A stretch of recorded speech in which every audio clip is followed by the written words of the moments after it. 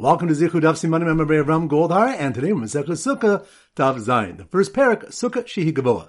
So the three topics we're going to focus on. Number one, the Brisa on Daf Vav Amar Beis stated, Shtaim ki hilchasan u'shishis afil tefach. A sukkah must have two proper walls, and a third wall even a tefach long. On this daf, Rabbah said, V'ken l'Shabbos, and this tefach long wall is also effective for permitting carrying on Shabbos.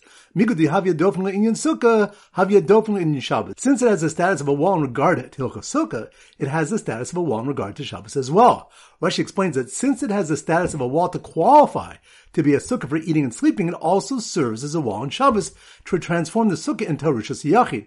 This is so even though during any other Shabbos of the year, such a structure would remain a rishus rabim, and even on the Shabbos during sukkahs, any non-sukkah structure with such walls would remain a rishus rabim. Abai challenges this ruling, but is unsuccessful. Pointing to the Mishnah stated, that a sukkah whose sunlight is greater than its shade is invalid. It was taught in a Brisa, only where its sunlight is on account of the schach is a sukkah pasul, not where the sunlight is on account of the walls. Rabbi Yoshia says, af machmas stefanos, even sunlight on account of the walls invalidates the sukkah. Rav Yemer bar Shlemio said, in the name of Abai, that Rabbi Yoshia's reason is based on what's written, v'sakosa al-aron es a-paroches, and v'sakosa, and screen the aron with the paroches. Paroches mechitza v'kakar yirachman sachacha. Now the paroches is a partition, yet the Torah calls it schach, v'sakosa. Alma mechitza kaschach mi'inin. We see that a mechitza is required to be as schach, and just as schach provides shade, so must the walls. The Gemara explains that the Rabbanan's response would be, how did nikuf be'purta demechzik kaschach? This reference to the paroches being as schach teaches only that the paroches should be bent over slightly on top so that it appears roof-like. And point number three, Abai listed several Tanaim and said, Kulas virluhu sukkah diras keva be'inan. They all maintain that a sukkah must be fit to be a fixed dwelling. Rebbe said, Kol sukkah she'em ba arba amos basula. Any sukkah that is not 4 by 4 amos in area is invalid. This is because Rebbe holds that only a structure of this size is fit for a diras keva, unlike those who hold that a sukkah can be 7 by 7 tefachim. Rabbi Yoshia, as we just learned, held that the walls of the sukkah may not allow in sunlight, just like the typical walls of a diras keva. Rabbi Yehuda in the Mishnah taught that the sukkah walls can be higher than 20 amos, indicating that there's no psul if its walls would have to be erected in a fixed manner. Rabbi Shimon, as we learned, holds that a sukkah must have 3 proper walls, and the 4th wall can be narrow as a tefach. We see that he requires 4 walls so that it's a diras keva. Abai also brings the opinions of Rabbi Gamliel, Beis Shammai, Rabbi Lezer, and Acherim, who also require sukkah to be a diras keva. So once again, the 3 points are number 1. The Brisa on Daf Vav Amar Beis stated, Shtaim ki hilchasan u'shlishis afil tefach. A sukkah must have 2 proper walls and a 3rd wall, even a tefach long. On this daf, Rabbah said, V'ken l'Shabbos, and this tefach long wall is also effective for permitting carrying on Shabbos. Migud havya dofen le'inyan sukkah, havya dofen le'inyan Shabbos. Since it has the status of a wall in regard to Hilchos Sukkah, it has the status of a wall in regard to Shabbos as well. Rashi explains that since it has the status of a wall to qualify to be a sukkah for eating and sleeping, it also serves as a wall on Shabbos to transform the sukkah into a rishus yachid. This is so even though during any other Shabbos of the year, such a structure would remain a rishus rabim, and even on the Shabbos during Sukkahs, any non-Sukkah structure with such walls would remain a rishus rabim. Abai challenges this ruling, but is unsuccessful. Point number 2, the Mishnah stated, that a sukkah whose sunlight is greater than its shade is invalid. It was taught in a Brisa, only where its sunlight is on account of the schach is a sukkah pasul, not where the sunlight is on account of the walls. Rabbi Yoshia says, af machmas stefanos, even sunlight on account of the walls invalidates the sukkah. Rabbi Yemer bar Shlemio said in the name of Abaya, that Rabbi Yoshia's reason is based on what's written, v'sakosa al-aron es a-paroches, v'sakosa, and screen the aron with the paroches. Paroches mechitza v'kakar yirachman sachacha. Now the paroches is a partition, yet the Torah calls it schach, v'sakosa, alma mechitza kaschach be'inan. We see that a mechitza is required to be as schach, and just as schach provides shade, so must the walls. The Gemara explains that the Rabbanan's response would be, how did nikah be'purta demechzik kaschach? This reference to the paroches being as schach teaches only that the paroches should be bent over slightly on top, so that it appears roof-like. And point number 3, Abai listed several Tanaim and said, Kulas virluhu sukkah diras keva be'inan. They all maintain that a sukkah must be fit to be a fixed dwelling. Rebbe said, Kol sukkah she'em ba arba amos pasula. Any sukkah that is not 4 by 4 amos in area is invalid. This is because Rebbe holds that only a structure of this size is fit for a diras keva, unlike those who hold that a sukkah can be 7 by 7 tefachim. Rabbi Yoshi, as we just learned, held that the walls of the sukkah may not allow in sunlight, just like the typical walls of a diras keva. Rabbi Yudah in the Mishnah taught that the sukkah walls can be higher than 20 amos, indicating that there's no psul if its walls would have to be erected in a fixed manner. Rabbi Shimon, as we learned, holds that a sukkah must have 3 proper walls, and the 4th wall can be as narrow as a tefach. So we see that he requires 4 walls so that it's a diras keva. Abai also brings the opinions of Rabbi Gamliel, Beis Shammai, Rabbi Eliezer, and Acherim, who also require sukkah to be a diras keva. Alright, so now we go to our simmer daf zayin, and our standard simmer is related to a clay zayin, a weapon, and we use a gun. So here goes. The gun enthusiast who uses tefach thick gun as a 3rd wall even on Shabbos enjoyed his meal in the sukkah with walls that let in plenty of light, while wondering how his neighbors were doing, sitting inside their massive diras keva. Once again in slow motion. The gun enthusiast, that must be on daf zayin, gun.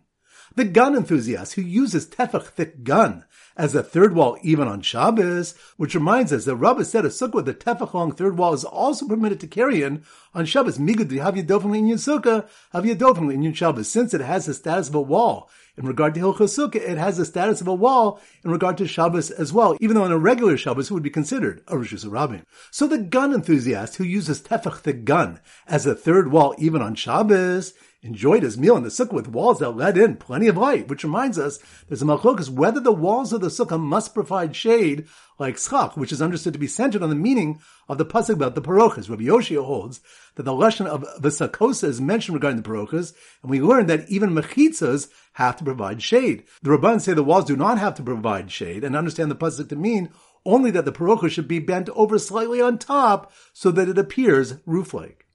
So the gun enthusiast who uses tefach thick gun as a 3rd wall even on Shabbos enjoyed his meal in the sukkah with the walls that let in plenty of light, while wondering how his neighbors were doing sitting inside their massive diras keva. Which reminds that Abai listed several Tanaim who maintain that a sukkah must be a fixed dwelling at diras keva, meaning that it must be at least 4x4 amos in area, the walls must provide shade, it can be higher than 20 amos, and have at least 3 proper walls, with the 4th one being a tefach. So once again, so the gun enthusiast who uses tefach the gun as a 3rd wall even on Shabbos enjoyed his meal in the sukkah with walls that let in plenty of light, while wondering how his neighbors were doing, sitting inside their massive diras keva. Alright, so now it's time to go to our 4 back chazara. Daf Gimel, so the simmer Daf Gimel is a gamal, a camel. So here goes.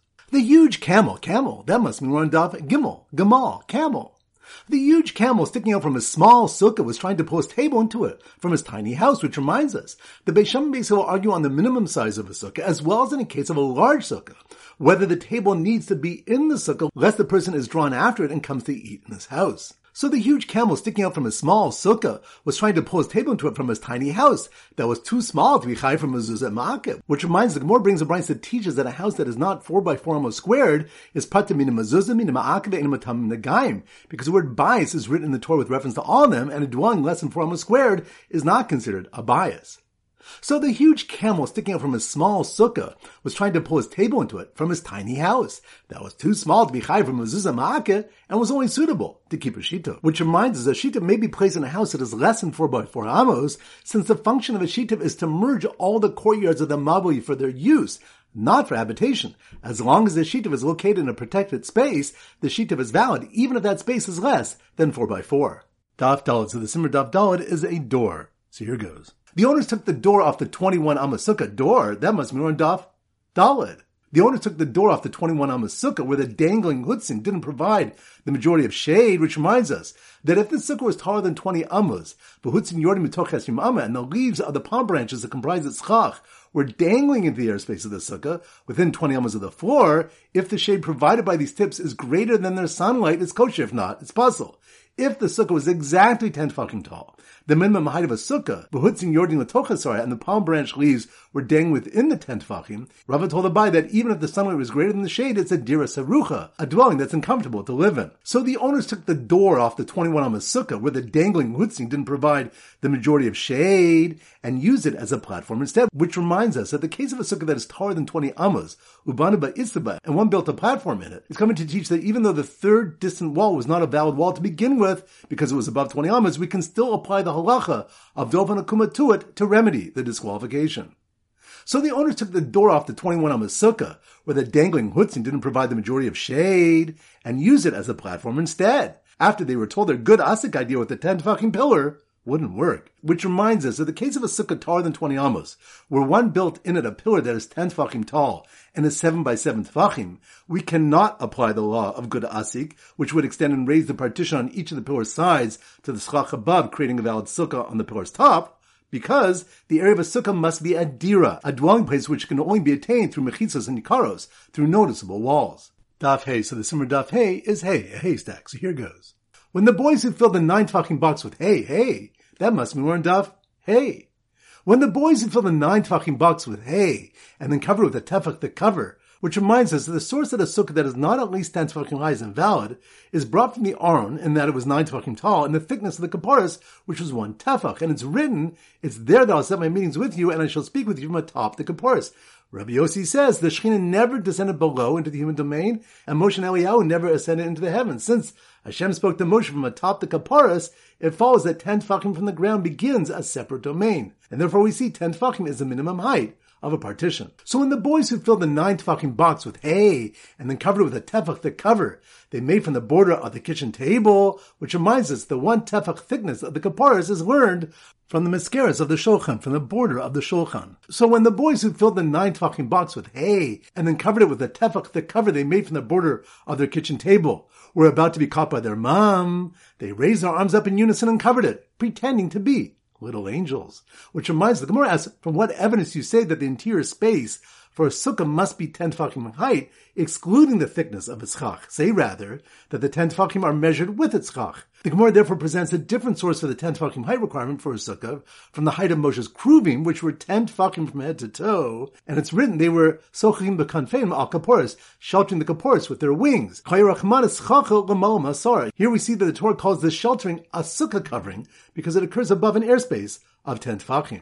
Daf Vav, so the simmer Daf Vav is a sword. So here goes. The sword salesman, that must be on Daf Vav, sword. The sword salesman who masterfully uses high-priced sword to chop design minim according to their different shiurim, which reminds us that Rav said shiurim chatzitzin mechitzin halacha Moshe Sinai. And the Gemara challenges this, stating that shiurim in fact arises based on the pasuk of design minim, where each of the 7 fruits is a unit of measure for some halacha, but concludes since these shiurim are not written explicitly in the Torah, the pasuk is just an asmachta. So the sword salesman who massively uses high-priced sword to chop design minim according to their different shiurim had tar on the majority of his hair, which reminds us the laws of chatzitza are in fact the rices, and the Rav's assertion that the laws of chatzitza are halacha Moshe Sinai was referring to a halacha that something on one's hair is only chatzitza if it covers the majority of the hair and one objects to it being there, such as dried blood, ink, clay, or tar. If one doesn't object to the object being on his hair, it's considered as part of the body.